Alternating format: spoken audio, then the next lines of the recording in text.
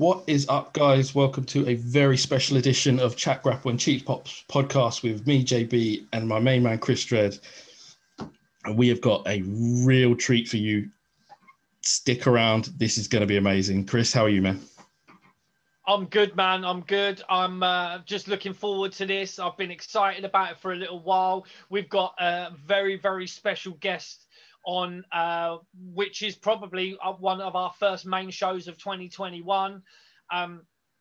Last year might have been a bit dog shit. This year might be starting a little bit dog shit, but we're moving forward and we have got a surprise for you lot. We have got a hell of a guest coming on. Like we said, stick around. You know, if you're watching on YouTube, you get to see it. You'll see it when we put it up.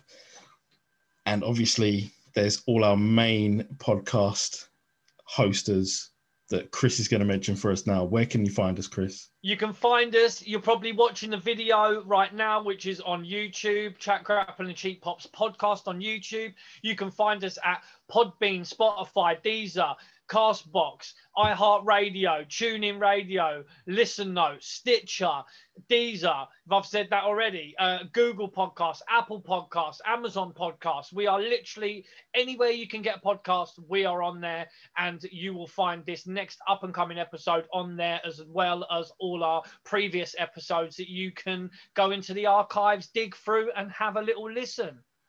Also on the Twitter, Instagram, don't forget that. Join the conversation at Chat Grapple Pops on Twitter and Instagram. We hit them up regular. And that is right. Without pushing it too far, you're going to want to be a part of this conversation. So without further ado, here he is. Welcome, guys. Welcome to Chat Grapple and Cheat Pops podcast. I am Chris Dredd, here with my main man, JB, and we've got an amazing guest with us today. Do you want to start with the intros, Jay? Because I know... Let's do it. This is really great for us.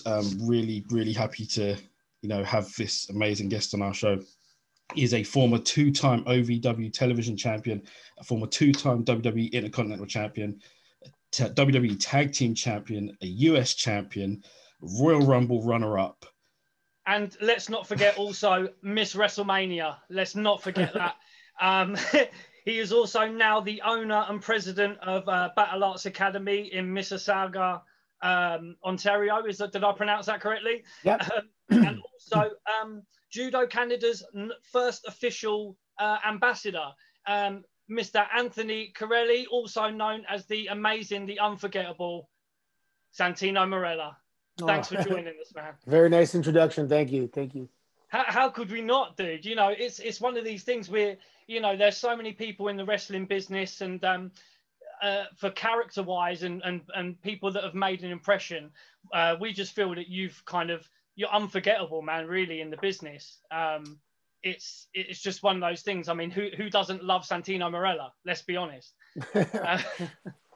Yeah, there's a few people that don't, but usually they're friends with Jim Cornette or something like that. But yeah, no, I mean, when your role is the comedic role and you make, your job is to make people laugh.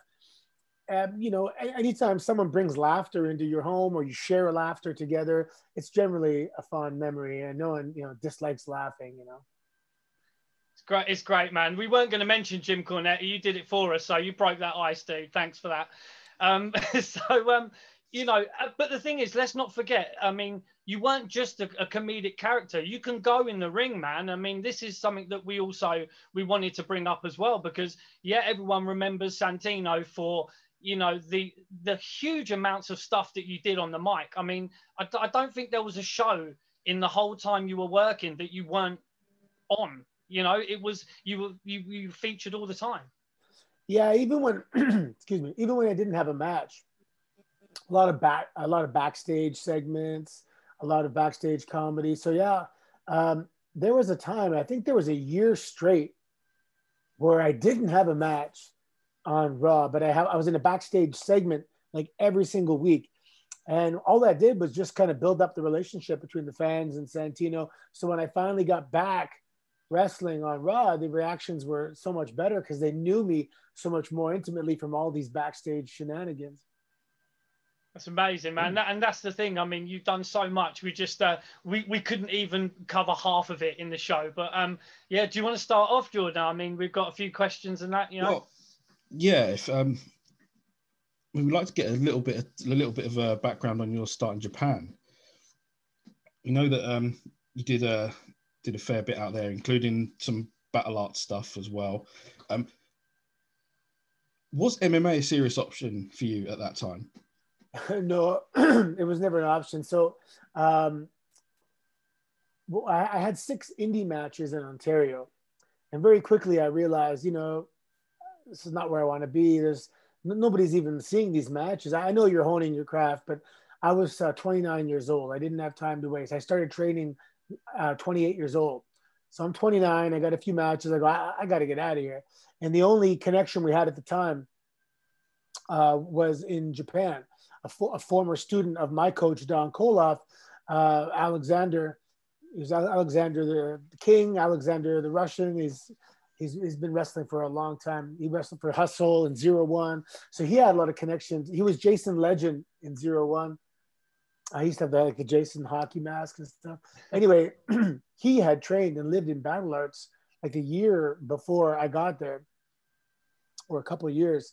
And that was the only connection we had at the time. And I'm like, all right, so I guess I'm going to go there. And I always had this idea that if you did really well there, they would hear about you back home and they would recruit you. There was somebody I knew at OVW that did really well in Japan, and he got hired because of that. So I kind of wanted to go that route. And also because my judo background, judo is Japanese, I can go there as the Canadian judo champion. It would kind of elevate me a little bit. And that's what I did. I used to, my first few matches in Japan, I wrestled in my judo pants and stuff. And what I found at this particular dojo, the original Battle Arts, it was one word, Battle Arts. The MMA fighters and the pro wrestlers, they train together. They do kickboxing, they grapple during the day, like, you know, catch wrestling, submission wrestling.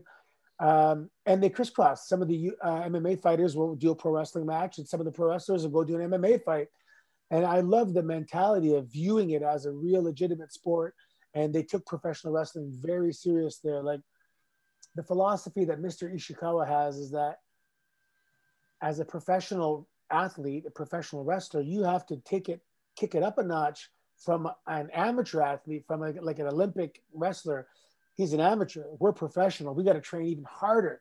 And we did. Every morning we woke up, went to the gym, did our conditioning, you know, ate, rested, went back, did our sparring or whatever, but we trained really hard. I got into an actual fight in the dojo one time. One guy was getting a little too aggressive, and I kind of had to put him in his place. But when they saw that, they were like, oh, maybe you fight MMA. And a fight came up in like 3 weeks, and I just jumped in it. But I wasn't really doing MMA. It was, I mean, I didn't have a camp. We didn't have proper sparring. We didn't have anything. I just jumped in, and anyway, didn't last very long because my judo stance is right-handed, but a right-handed judo stance is actually a left-handed boxing stance. So I tried to switch to a southpaw in like 3 weeks time. And, you know, I had no defense instincts, and I got punched in the neck. It was James Bond judo chop. And I was like sleeping. So, and then what happened was I overstayed my tourist visa by like a week. So I was actually banned from Japan. So that was right after the MMA fight. I was banned from Japan. So it looks like I lost the fight and then said, I'm out of here. But they were actually unrelated. Just a quick question about Yuki Ishikawa. Yeah. I mean, he was real serious business, man. I mean, he was trained by Fujiwara, Karl Gotch, and Boris Malenko, you know, so not a lightweight by any stretch, man. Is there any much more you can tell us about Mr. Ishikawa? Yeah, he's incredible, man. But when it comes to the battle arts style, there's nobody alive right now that does it better than him. You know, the passion and the energy and the feeling and the emotion that he puts into his matches. Now he's a little bit older, so he doesn't wrestle as much.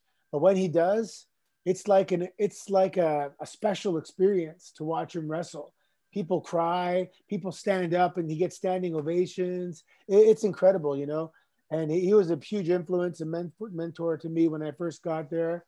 And yeah, he's tough, man. He's tough too. Mm. So yeah, go on, dude. Sorry. Sorry, mate. I'd like to fast forward a little bit.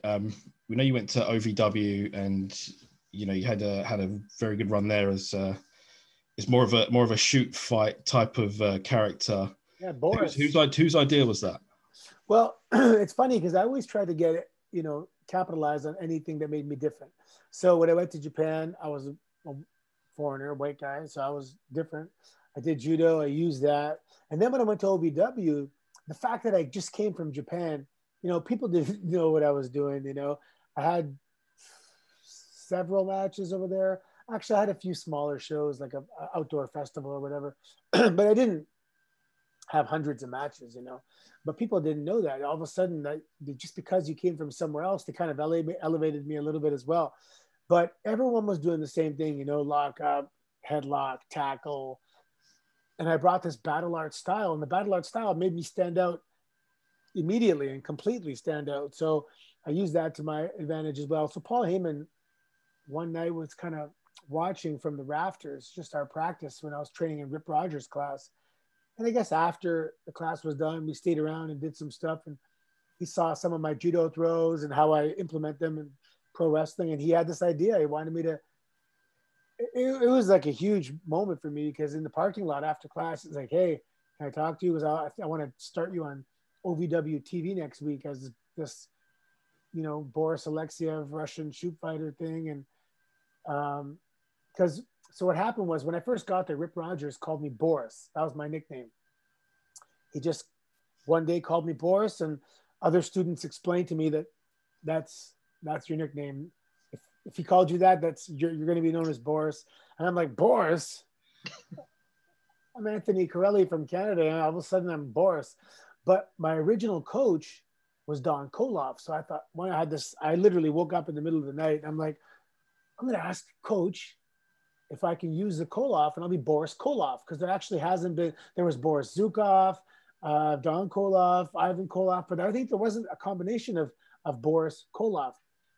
So he gave me the blessing, and I started using Boris Koloff, and I was doing this Russian character, because then, you know, by being this secret special force trained fighter guy, I can use some judo moves, and I can do some things that people aren't used to, because that's the backstory, and it kind of makes sense.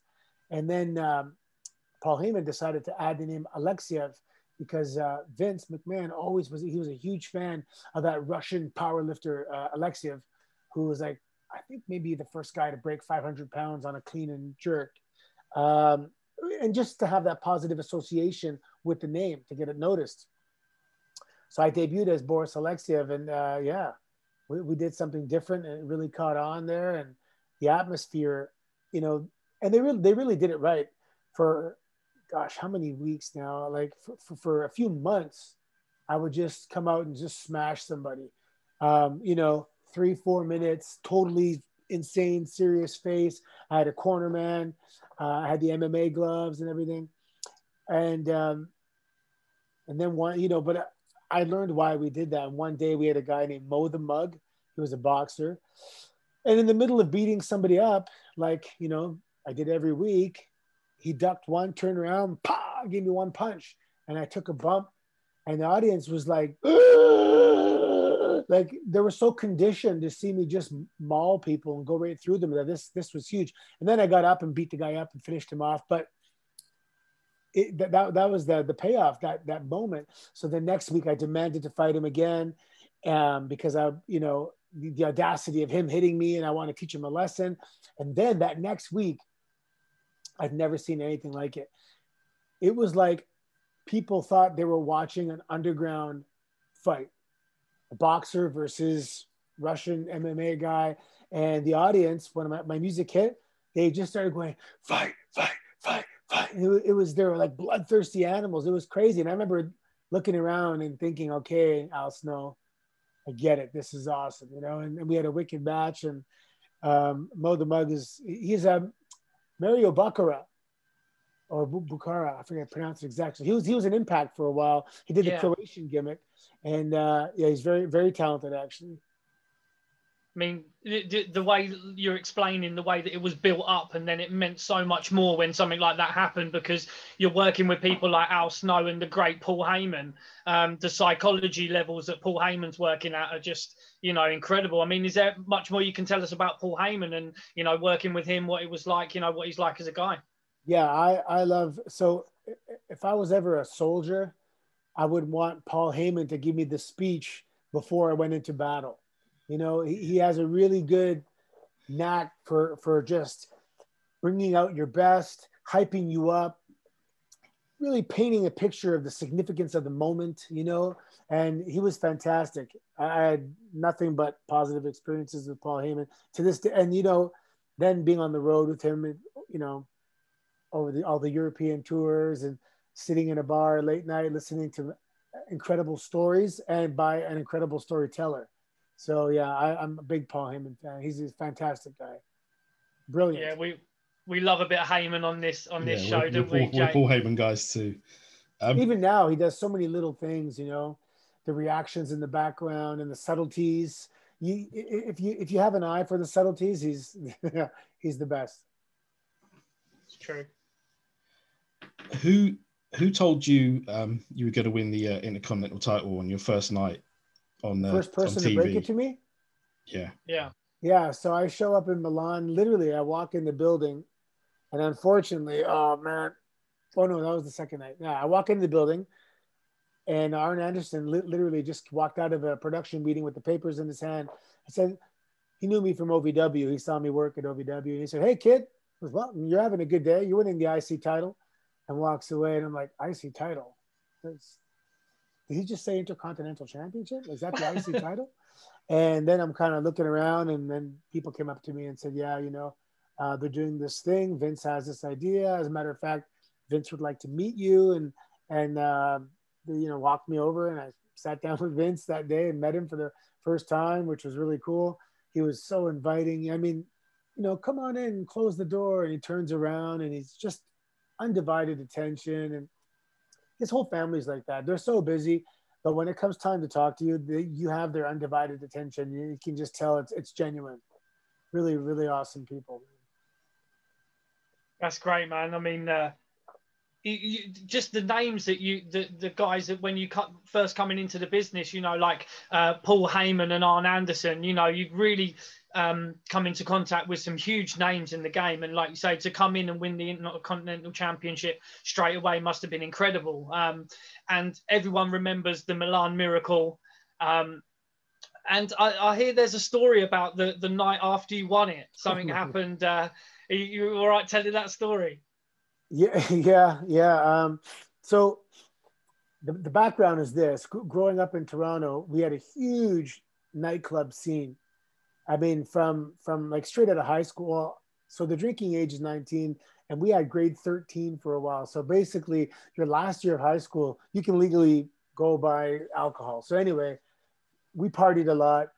Friday, Saturday, Sunday, Thursday, we were in nightclubs all the time, drinking a lot. And so I don't drink often, but I know how to drink if it's, so anyway, after the night went down, you know, I'm still on cloud nine. What the hell just happened? We're in the bus and everyone's like, you got to come down to the bar tonight. You got to drink. Like they're going to try and initiate you. They're going to try and get you drunk and all this. You have to wear the belt in the bar. And I'm like, this is awesome. Yeah, of course I'm going to come down. The thing is, like, they're trying to make me afraid. I'm like, afraid what? For the coolest night I've ever had in my life. And they're like, you know, Ric Flair's coming to the bar. Ricky Steamboat's going to be at the bar. So you better come. Shawn Michaels is coming out for the first time in so many years, you know, you lucky bastard. And then, and all this stuff. So as soon as we got back to the hotel, I ran to catering right away. And I took a huge scoop of white plain rice. And I just started going, eating.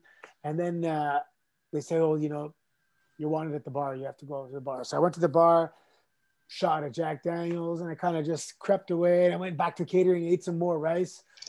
And then one of the referees came and said, they want you back at the bar and you got to stay at the bar. Like, I said, no problem. I had enough white rice. I knew I could cushion what's about to come. And then it was like, yeah, shot of Jack, shot of Jack, shot of Jack, shot of Jack, shot of Jack. And all of a sudden I'm having a fantastic time. I mean, I'm getting these, everyone's there. Like anyone who's everyone is there. And then they're all, and I'm kind of like, you know, the man of the hour, right? I just won the title and they're trying to get me drunk. So I start ordering. So I'm like, around on me, around on me. And they're like, oh shit, this guy's not getting the point here. And then I remember telling myself, plant your feet right here and endure. Your job is to stand here. If you have to stand here for 12 hours, you're going to stand here for 12 hours and you're just going to drink and stand here. And then people like started saying like, I'm out, man, forget it. You know, I'm out and I'm out. And people started bailing and I was still standing there and I was the last guy at the bar. And I mean, somewhere around 6:30, I basically collapsed and, you know, had to be escorted to my room. But yeah, the story was I outdrank everybody. But out drinking everybody's one thing, but like I sold it the next day. I was in rough shape. If I drank like that and then I was okay the next day, I think that would have been even better. But I was in rough shape. I was late for the bus. Man, just drinking with Ric Flair, Yeah. you know, winning the IC title on your debut. That's ultimately, why I was able to drink so much. Just adrenaline. I mean, yeah, you know what I mean? that's like the stuff of dreams, dude. You know, it's yeah. like, you know, like you better stay at the bars. But I don't want to leave the bar. This is fantastic. I had a welcome to the fraternity speech right in my face by Ric Flair. I'm like, just in my head, I'm just giggling like, this is awesome. This is crazy, you know? Just he was probably strutting around, slapping his chest. You know, that's incredible, man. Absolutely incredible. Yeah, Jay, you got something? Any crazy Vince stories that you could possibly tell without causing any trouble? Yeah, you know what? I don't, man. I didn't have. I'm a huge fan of Vince, you know, but I didn't get the one-on-one experiences like I wanted. You know, I always wish that, like Vince probably doesn't know how much of a Vince fan I am. And in terms of just being an alpha male, the hardest working guy in the room, brilliant and intelligent, and you know everything, the longevity, everything he's done, even as a businessman, and the way he delegates responsibilities and all that kind of stuff. But he's always so busy, you know. But every time I did approach him with an idea, it was always super well received, and he's always very welcoming. But you know, he's on his phone, he's busy, he's working. I didn't want to bother him as much. And there's a couple times, God, I missed a couple times where everyone's like, dude, you should, you know, wherever, let's say I went out somewhere, because, you know, not everybody can go out all together all the time, right? So sometimes, yeah, maybe I went out with Randy and they're like, dude, you missed it. Vince came down to the bar. And I'm like, So I missed a few Vince experiences, but yeah, I love Vince. I want to be like Vince when I grow up. You used to ride with Randy Orton, is that right, as well, for a little while? My first 3 years, yeah. Have you got any crazy Randy Orton stories? I'm sure you got a few. Every day was a crazy Randy Orton story because I got his last few years of crazy Randy, you know, and the reason we stopped riding together is because he got his bus, which kept him out of a lot of trouble. So his last 3, you know, crazy Randy years were with me. And it was interesting because it was my first 3 years. We just got along from day one. And Randy can sometimes there's like different rules for Randy, you know, he gets away with some stuff. We used to call it the all pass instead of the hall pass. We called it the all pass. And, you know, let's say it's Monday and it's Monday Night Raw and you have to be there by 2 p.m. And we're getting to the gym at like 1:30. I'm like, Randy, we're going to be late. He's, don't worry, man. I'll call, you know, I'll just tell Johnny that we're Johnny Ace, you know, you're with me. And I'm like, and I'm like, you know, I hate being late, right? And he's like, yeah, Johnny, you know, Santino and I just got here. We'll be there like 3 o'clock. He goes, hangs up. He goes, see, it's all good, man. I'm like, yeah, for you. I've been here for like a month. I can't be calling. But anyway, the office knew I was a good influence on him, and they let me get away with it. But now, my God, man, now he's like grown up and he's a family man. He's responsible, and he's. It's really fun to see him in the role he is now. You know. He's still going strong as well. I mean, he was actually my pick to win the Royal Rumble, but unfortunately he didn't win it. But I actually thought he was in with a shout to win the Royal Rumble as well. I thought he was going to win it too. But I remember conversations with him driving in the car, and I'm like, "You realize you're like the best in the world, right?" And he's like, "Nah, come on, man." I'm like, "I'm serious, man. You're the best at this. You can do shit if you need to, but you're slow and you're efficient and everything. Your promos are good. Your wrestling's good. His work ethic is good. He's very meticulous about, he doesn't want to get injured. Obviously, he wants to keep working. He warms up for so long, and like, his shoulder, he'll work out and warm up for a half an hour each shoulder. Like, he really takes his time, and look at the longevity he's had. So, he knew from a young age that take your time, man. There's no rush, and he's been there for a long time, and he's still like the best in the world, man. Him and AJ Styles, man, they're the best. Talking about promos, I've been watching back a load of your clips, and like, to be honest, this is not just because you're on the podcast, man. I could watch Santino clips all day long, and it's something that I can watch with my 9-year-old son. Or I can show him to my missus, or you can watch it with your mates. It's kind of such a broad range of people that just love Santino. And I swear, I was watching a promo, and it was when you had just been introduced to Maria, I think, and she was a bit giddy and giggly, and Randy did a little bit after you. And I swear you must have been behind the scenes trying to make him laugh or something, because he was finding it hard to kind of keep a straight face on his half of the interview. Do you remember that? It's possible. I used to like messing with people, trying to make them laugh off stage. But no, you said it right. I hear from people that, oh, you're my grandmother's favorite wrestler. You're my wife's. A lot of wrestlers, actually. Mark Yaton, he was one of the production guys for years. I mean, he was there for like probably 30 years. And one day he came up to me and he's like, I got to thank you for something. He's like, sorry, I got this little thing. Okay. He's like, my wife doesn't watch wrestling. She's, I've been in the business for so long. She's bored of it. She's sick of it. He goes, but she caught a clip of you one week and she watches wrestling again. And he goes, you got my wife back into wrestling, and now it's something once again that we can share and talk about and laugh about. And he's like, I just want to thank you, because wrestling was so big to him. It was his profession. It was his life, his love. And now his wife got back into it. So I do have this crazy wide range of I was PG, and I see the action figure there in the back. Ruthless Aggression. So I caught that was my first one, I think. Yeah. I caught the tail end of the Ruthless Aggression era, just the end of it. And then I guess we went into the PG era, but Santino's comedy was often PG, and kids can watch it. And I've had so many people, I love it when they come up to me and they're like, one guy was just reminiscing and telling me a time that he was looking around and he has 3 kids, and his kids were all laughing on the floor, and his wife was laughing and he was laughing, and he just took a mental snapshot of this moment in their lives where they just were all gathered around the TV wrestling, and they were all laughing, and it was just a great memory that he has with his kids, and that meant the world to me, because for me to bring that into someone's living room and help create a family memory for somebody, that's I can't ask for more than that. That's incredible, man. Like I say, the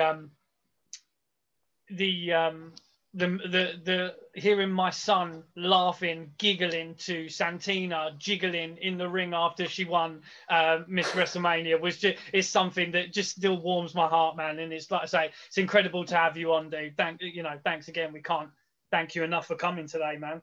My pleasure. Santina it's funny, although it was supposed to be one night only, but apparently Vince was just laughing so hard in Gorilla as I was doing that it ended up being like, I think Santina was only like 3 months, but everyone remembers it because it was just so, outrageous.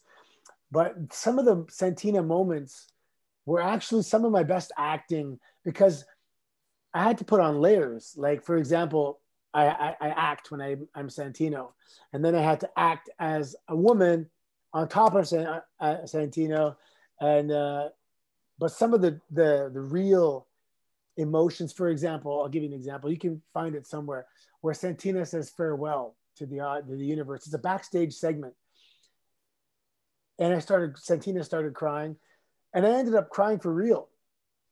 And just I got into the scene for that moment, and then when it was cut, I remember, was it Josh Matthews?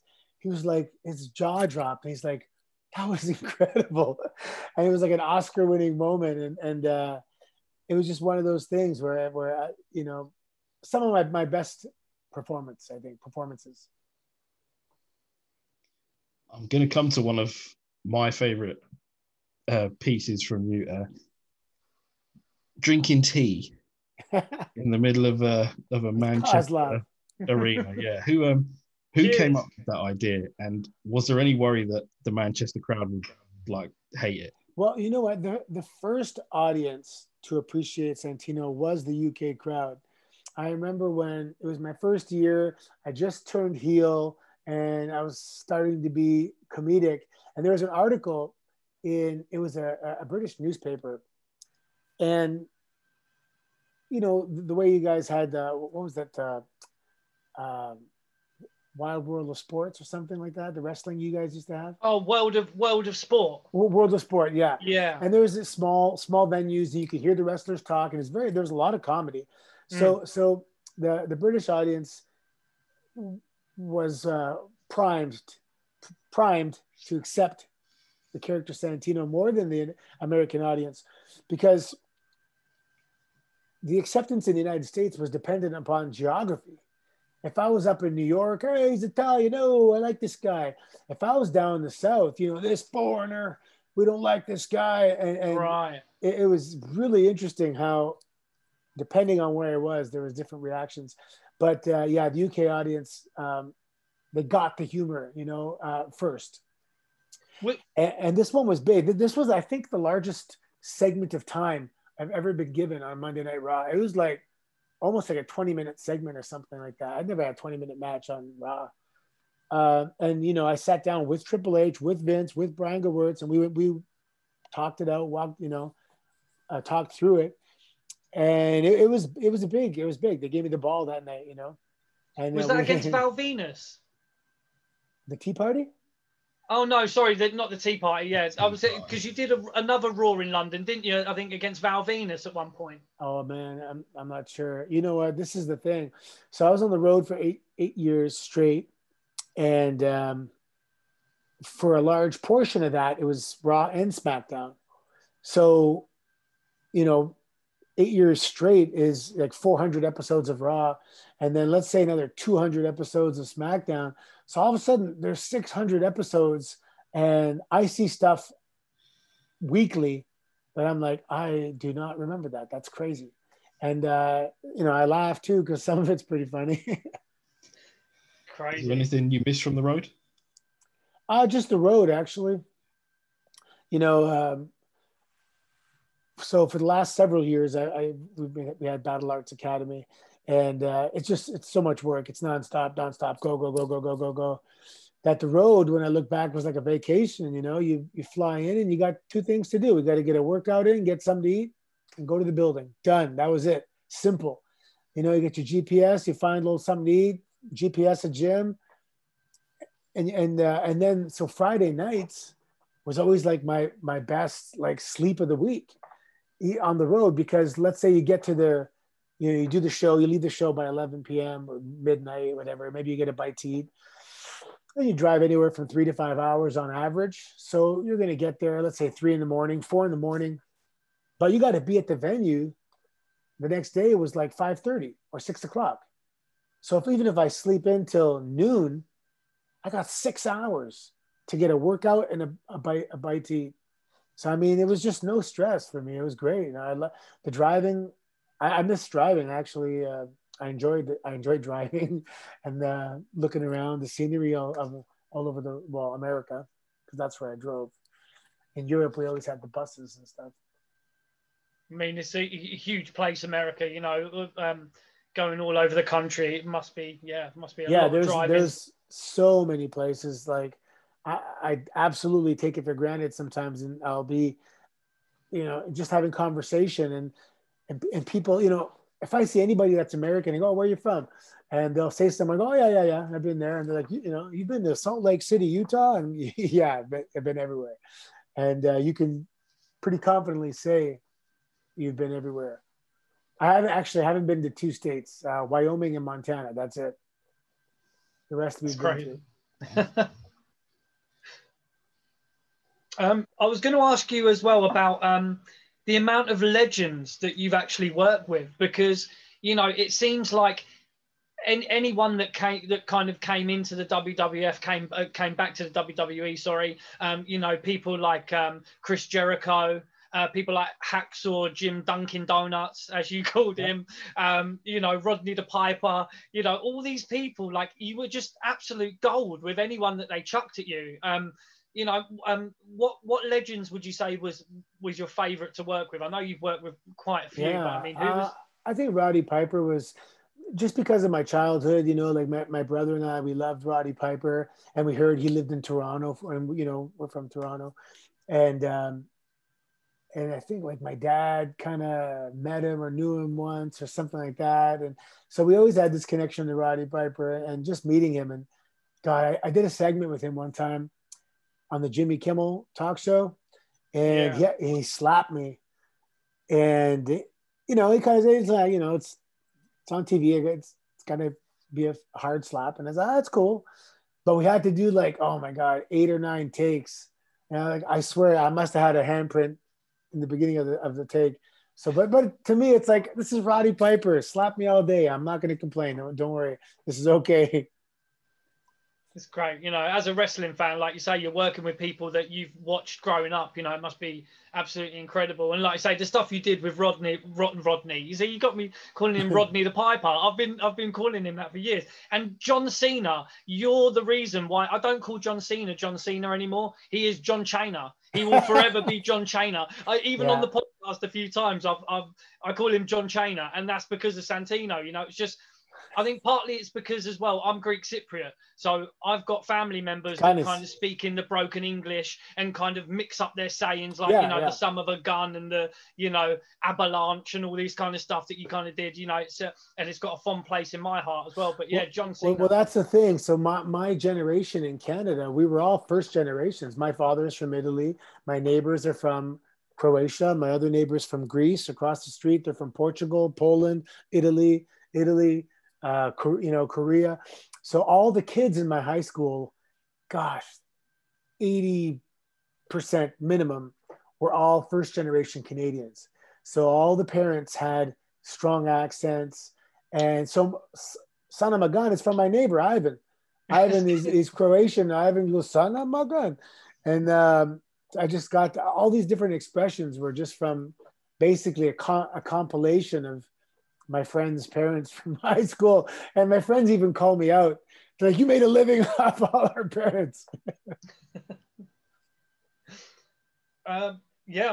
Also, just very quickly before Jay jumps in, I wanted to ask you about the greatest IC champion of all the times and the Honka meter. Was that your idea? How did that come about? That was Brian Gewirtz, man. Brian Gewirtz was kind of the writer that was assigned to me my first few years before he left. And he just got it, man. He got the character. He could envision what he would write and how I would deliver it, you know. And there was a lot of that comedy gold in the beginning was all working with Brian Gewirtz. Fond memories. He's a nice guy, very intelligent. How did it feel to be? I mean, from our side of, you know, watching and, you know, doing our best to find out, you know, what we could when we watched. It seemed like you were trusted with a lot of celebrities as well. Like, you know, you were clotheslined by Snoop Dogg at WrestleMania 24. I was lucky enough to be in attendance at that one. Nice. You were fired by Donald Trump. Yeah. I don't know how well that would go over nowadays. Was like, how did it feel like to know that you were for a long time, you were the go-to guy when it came to celebrities and Yeah, I can't remember how long they did the special guest manager. Yeah. I think it was a year. And that was the year that I wasn't wrestling. That was the year that I was with every single celebrity host at some capacity backstage. So it was cool for me. I got to meet a ton of, Pee Wee Herman and Bob Barker and all these guys backstage that I just was fans of as well. But yeah, I guess they were confident in that if anything went off the rails, I could bring it back, That's what you have to establish, that you can take control of a segment. And were there any celebrity divas as such, not necessarily WWE divas, but celebrity divas that didn't really want to play ball? Oh, no, it was pretty cool with me. But I remember like the first time working with Snoop Dogg, we were at a studio in New York and we did this pre-tape leading up to WrestleMania. And, he was just willing to do it over and over and over again. And, he's so busy that I'm sure he didn't look at the script before he got there. So he gets there. He's like, okay, what do you guys want? They say it. He bangs one out. They tweak it. He does another one. Let's try like this. He does another one. You go, okay, you got it. He's like, let's do another one. Let's do another one until you're perfectly happy. And I remember thinking, you see, like, it's not just, he's willing to do the work, he's willing to get it right. And he's respectful of the fact that they brought him there, and he wants the performance to be right. He's a perfectionist, and people that get to his level, they're not just guys that want to, do it and let's get out of here. They want to do it right. And that's why people want to work with them and stuff. Yeah.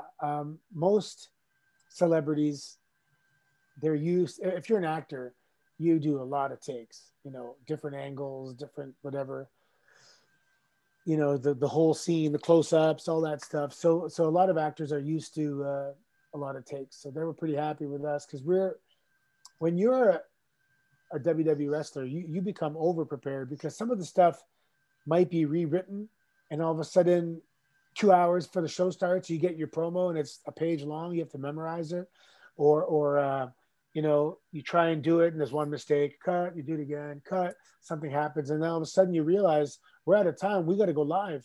And then it's a live backstage segment, and that's when the pressure's on. And so anyway, when somebody from professional wrestling or WWE goes to a movie scenario, a movie set, they're over prepared. They get your lines like months in advance sometimes, and every day they give you your sides, everything. It's movies are easy after being a professional wrestler.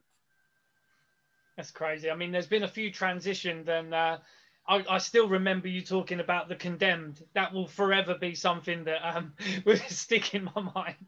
Yeah, the worst part is it's actually a very good movie, but I had to, follow the script.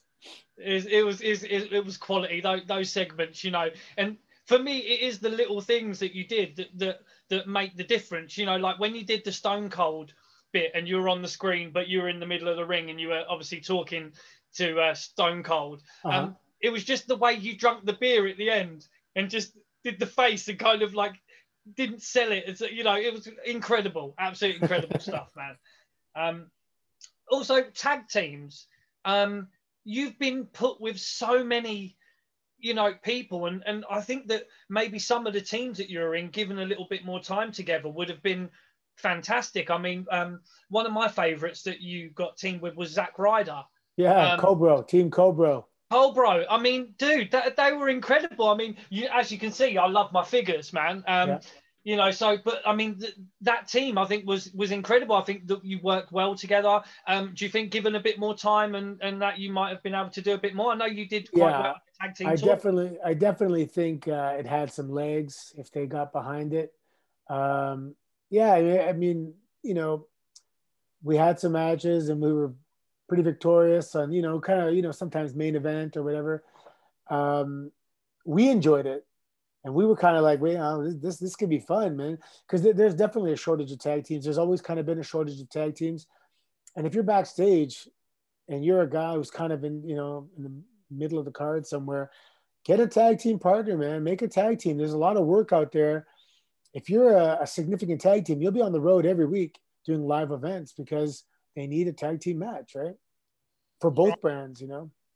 That was really one of my favorites. I mean, you worked with Tamina for a little bit as well. You had a couple of matches with her. I mean, Carly, Kozlov. I think you know, you and Kozlov together were great, and we were talking about the T segment. But I think as a tag team, I think that also had legs to go for a bit longer too. Yeah, it was the perfect, you know, the big mouth guy and the straight guy, you know. But the straight guy in reality is super funny. Kozlov is very funny, kind of without trying to be, but he's just, you know, that was some of my best times being on the road with Kozlov, just because his personality backstage is just so easy to get along with. You know, he's a gentle giant. What were your memories of the Elimination Chamber that you were in? That you came perilously close to winning. That crowd was insane that night. And did it give you any sort of hopes that you might push up, you know, further up the card?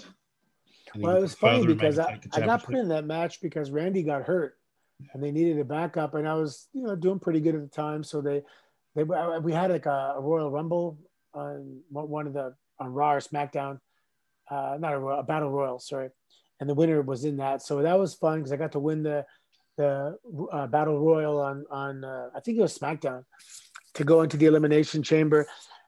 And we talked earlier about programming the audience, you know. So at that point, when I put the green sleeve on, nobody has kicked out on TV ever.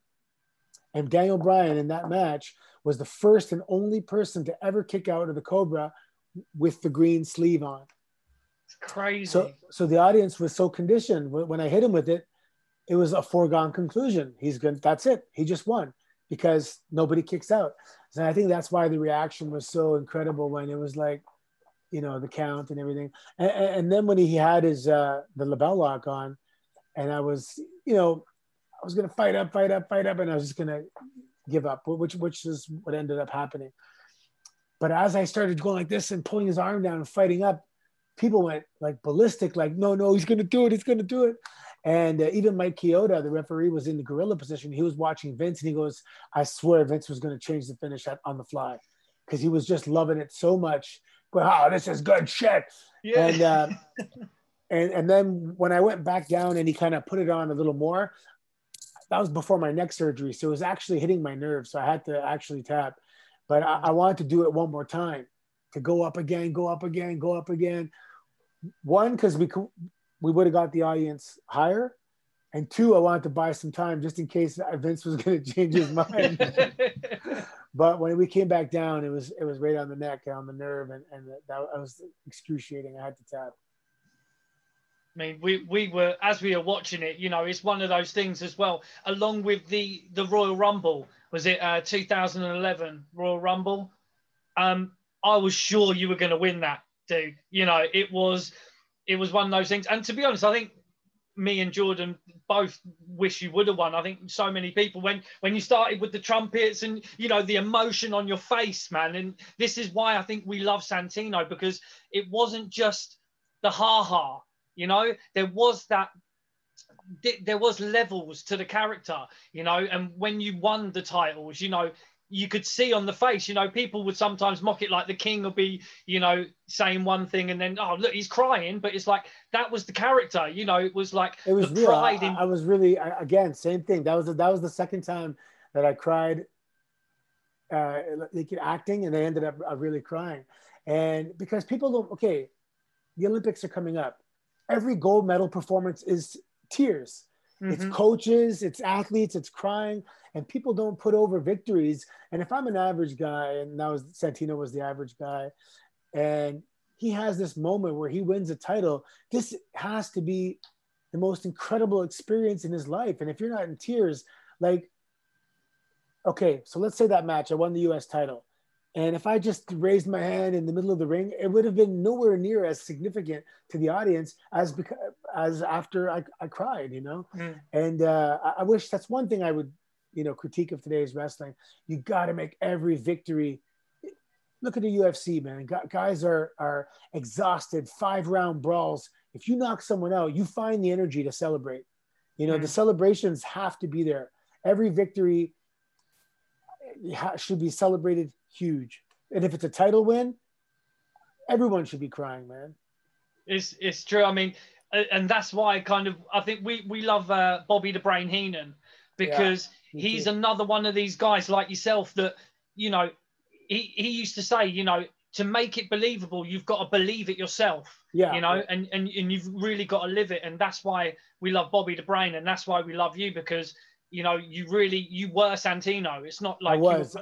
You're right. I was. And if you look at some of the promos today, you can see in their eyes, man, that's just different. It's not, they're not bringing it to life the way it should. And for me, when I see someone who brings it to life, like really brings it to life, I appreciate it so much more. Someone like Kevin Owens, man, look at his face. It's real. He's really that guy at that moment, you know? And then there's other guys that I'm like, so for example, Seth Rollins, when he became the Messiah, was the first time his eyes matched the words and with what he was saying.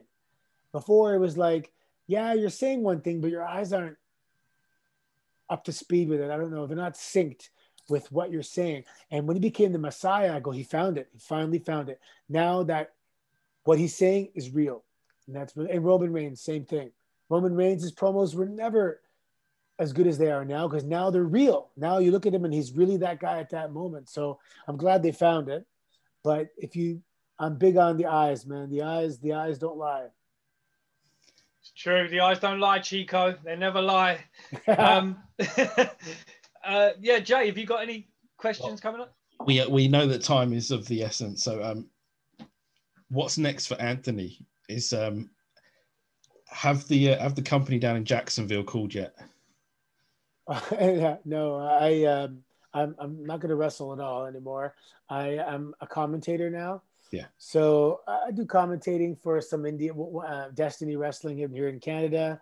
I do commentating. I was doing commentary for my Battle Arts Pro, our own promotion. I do commentary on a part-time basis for the International Judo Federation. So I worked on it. So for example, when I retired, I worked for a show in Canada called Aftermath on Sportsnet, and it was the first time I was on TV, just being Anthony and trying to come up with some form of, you know, how am I going to be just as myself? I was really never on TV as anybody else but Santino. So over the years, I kind of honed in the character and how to talk and how to be exciting, and it's all at the right time. So once COVID's done, I'm going to actually, just before COVID, whatever started, I was at the Performance Center and I was doing some commentary, and I talked to Michael Cole and they were pretty excited about it. And everything was just put on hold. And we'll see what happens in 2021, but maybe next year. I'm just going to chill this year. I was working way too much for way too long, like 7 days a week. I was making my own appearances. I was coaching wrestling, coaching judo, running the business, going to tournaments, going to do commentary for judo, doing the TV show. I was doing this show on Twitch for a while. It was just way too much. It was way too much. And then COVID came, and, you know, we realized that pretty happy not doing as much. And now we just moved to the country and we're just enjoying ourselves. You know, my son's 2, and we have a little one on the way. My wife's 4 months pregnant. And amazing. My daughter is 25 and she's wrestling, and as soon as COVID's over, hopefully she'll go down to the Performance Center and finish her training down there. She's doing really well. What was her name? Is it Sophia? Is it? That's her middle name. Yeah, Bianca Sophia. Bianca Sophia. That's it. I remember hearing it somewhere. So she's doing okay, and she's a television personality, regardless if it's not with WWE. She does multiple shows in Canada, online stuff.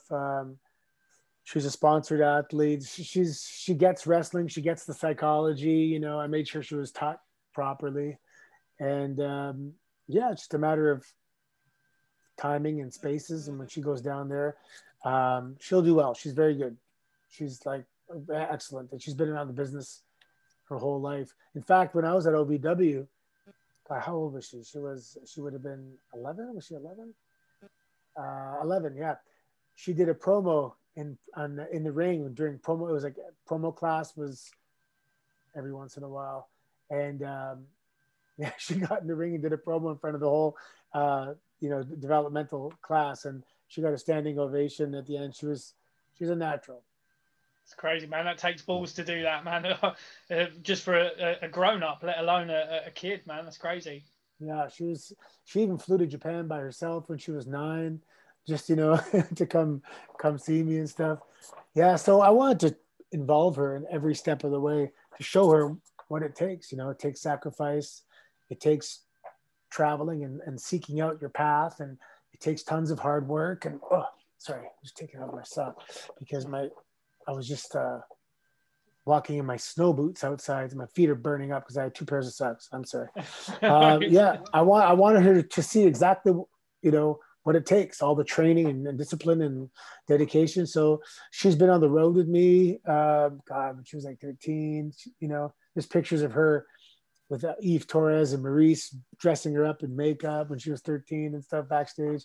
So she's been around the business her whole life. Just one last question from me, man. So how is the neck? Are we gonna ever, I know they say never, but every Royal Rumble I watch, I still just want to hear that music hit and I want to see that walk. I mean, is it ever going to happen? Well, when they called me last year, I didn't realize it was going to be at Santina. So I was I was excited when they called because I wanted to be Santino. And then I found out, I'm like, man, a Santina. But no, the neck's okay for day-to-day life, I could probably have I might have 5 or 6 matches a year. If a particular destination calls me, like let's say it's guys like I wrestled in Scotland a couple of years ago, and I wanted to go to Scotland. I enjoy Scotland, and they call me to do a seminar in Paris. Yeah, I'm going to go to Paris, but that's about it. Once every 2 months, I'll do maybe a match here and there. But to do a wrestling schedule, I don't think it would be. I don't think it's well enough to do that. Plus, I just don't want to be on the road that much anymore. But wherever I go after COVID, I want it to be like, if, for example, let's say it's AEW. I want to do commentary once a week and come right home. I'll get there Wednesday morning, do the show Wednesday night, and I'll be home Thursday morning. If it's main event, I'll fly out Sunday night, do the show Monday, and Tuesday morning I'm home. Or if it's Impact, because I'm really good friends with Scott D'Amore, their schedule's a bit different. It's 4 or 5 days per month, bang out the TVs, and back home. I want to spend a lot of time home, a lot. It's good, man. You've done your time. You really have. You hit the road. You've been on our screens, and for that, I think you're in our hearts forever. To be honest, it's and we want to thank you just from us for doing what you've done and putting in the work, man. Oh, thanks. It's one of those things where, it's so much fun doing. I can't take credit. Like, people are thankful that you gave them some good memories and stuff, but it's like, thank you, but I had a blast doing it too. So, it's hard to take thanks for it when you had such a good time yourself. That's what I mean. No, that's absolutely that's perfect. That's a wonderful way for us to say thank you for staying with us for pretty much an hour of your personal time. For those that know him as Santino, he's one of the best comedic sort of characters that WWE's seen for a very long time. We've been super grateful that we've had Anthony here with us today to tell us all about it, and I can't say thank you enough. We're really grateful that you've been here for us today. And my pleasure, boys. My pleasure. Thanks, man. So that's it from myself, Chris Dredd, from JB, and from Anthony Corelli, also known as the incredible Santino Marella. Thanks again, man. Okay, thank you, boys. Have a good night. Cheers, and you. Okay. And there you have it, people. Mr. Anthony Corelli, also known as Santino Marella. That was great, JB. What do you reckon, man?